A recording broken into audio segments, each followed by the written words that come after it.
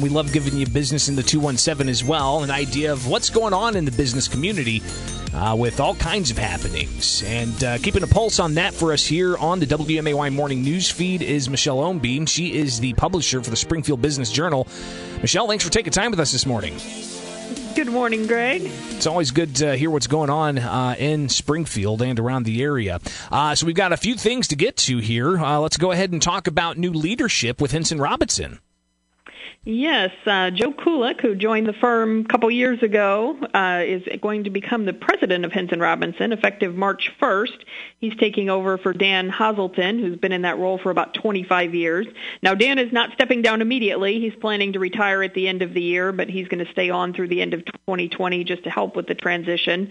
And then Brian Vogt is going to remain as president of Petersburg Plumbing and Excavating. That's their sister company that Hinson Robinson purchased about 10 years ago.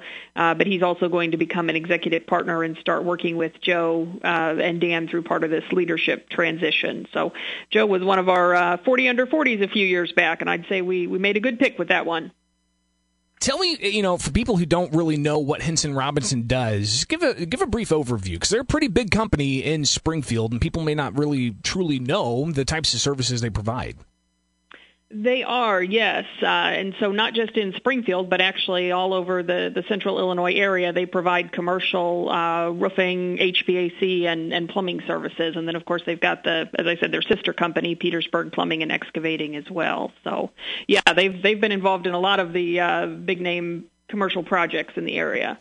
Yeah, definitely a name people hear a lot about, but just knowing exactly what it is they've got involvement in, it's good for people to know. Other business happenings, we've got a new law firm that's starting up here in Springfield. Tell us about that. Right. Rick Stewart, who was most recently a principal with Hesse Martone, has started his own practice as of last month. He says he's still going to be focusing on employment law, labor law, which he's done for about the last 20 years. And interestingly enough, he's still working in the same building. Hesse Martone has an office over there on Center West Drive, and so he is just in a different suite in the same building. So should be easy for his clients to find him there. Yeah, just putting up a different shingle, right? Right. Right, so talk with Michelle Ownbeam, the publisher of Springfield Business Journal here on the WMAY Morning News Feed with Business in the 217 at 8:14 now. I'm Greg Bishop, and interesting story about the cannabis industry here. And this one's kind of a little bit different. We hear a lot about, cannabis sales are increasing. We hear a lot about the not-for-profits that are getting some of the tax revenue from cannabis. We even see, the possibility of a new cannabis dispensary out on the west side of town. But when it comes to cannabis industry employees, what are they looking to do? Yeah, so Illinois racked up right around $1 billion in cannabis sales last year, so it is definitely a big industry and continuing to grow, as you noted, with even another facility coming to Springfield. And so now there has been a movement to start to unionize for some of the cannabis workers. Cresco Labs in Joliet is one of the largest cannabis companies in Illinois, and they recently voted to ratify their first cannabis union contract in the state. And now a group of employees from Ascend, which is located in downtown Springfield, they've got their medical dispensary downtown, and then their recreational dispensary is the one in the former Outback off of Dirksen. So a group of Ascend employees are now getting together and seeking to unionize as well. So definitely a new trend. I think we'll start to see more of it, and the folks in Springfield seem to be on the forefront of that movement. Yeah, we'll definitely keep an eye on that. Greatly appreciate you bringing that to our attention here with the WMAY Morning News Feed and Business in the 217. Talking with Michelle Ownbeam. She's the publisher of the Springfield Business Journal. Before we touch on this last piece here, tell us how people can get the Springfield Business Journal. Well, you can go to our website at springfieldbusinessjournal.com and sign up for BizBytes, which is our weekly newsletter. That is free of charge, and you'll get a roundup of the top business stories delivered to your inbox every Wednesday afternoon. And, of course, you can also sign up for the monthly print edition while you're at it.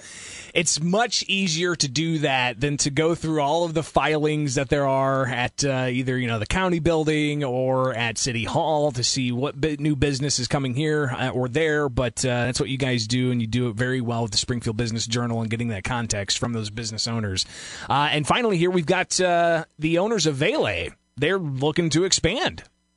Yes, and this is kind of an interesting venture for them. You know, Valet and Curate are both associated with fine dining, but the three owners, Nikki and Dan Sperry, and then executive chef Justin Richardson, are going to be taking over the cafe out at Springfield Clinic's main campus. That was previously operated by Cafe Moxo, but is now vacant, and so they are starting a new venture called Cafe Soleil, expected to open sometime in April. And I had a chance to chat with Nikki a little bit about this yesterday, and I said, you know, a lot of people are probably going to be surprised because that seems like very, very different avenue than what you've been doing. But she pointed out that Valet does offer brunch now, and they're doing lunches at Curate. So, you know, this is going to be a breakfast lunch cafe, definitely a little bit of a different concept. It's open to the public as well as the employees and staff there at the clinic. But, yeah, they're taking on a new restaurant venture, even in the midst of all this COVID stuff going on. Yeah, it's pretty remarkable that they're able to still thrive and expand and start some new eateries and a cafe. It's a testament to the management of those restaurants, no question. Michelle Ownby, publisher of the Springfield Business Journal. Again, give us a detail on how people can get a copy of the Springfield Business Journal and stay updated week to week. Sure. Just go to springfieldbusinessjournal.com and sign up for the digital or print versions. Greatly appreciate it. And we'll check back in for Business in the 217. Michelle Ownby, have a great day, all right? And stay warm. Thanks, Greg.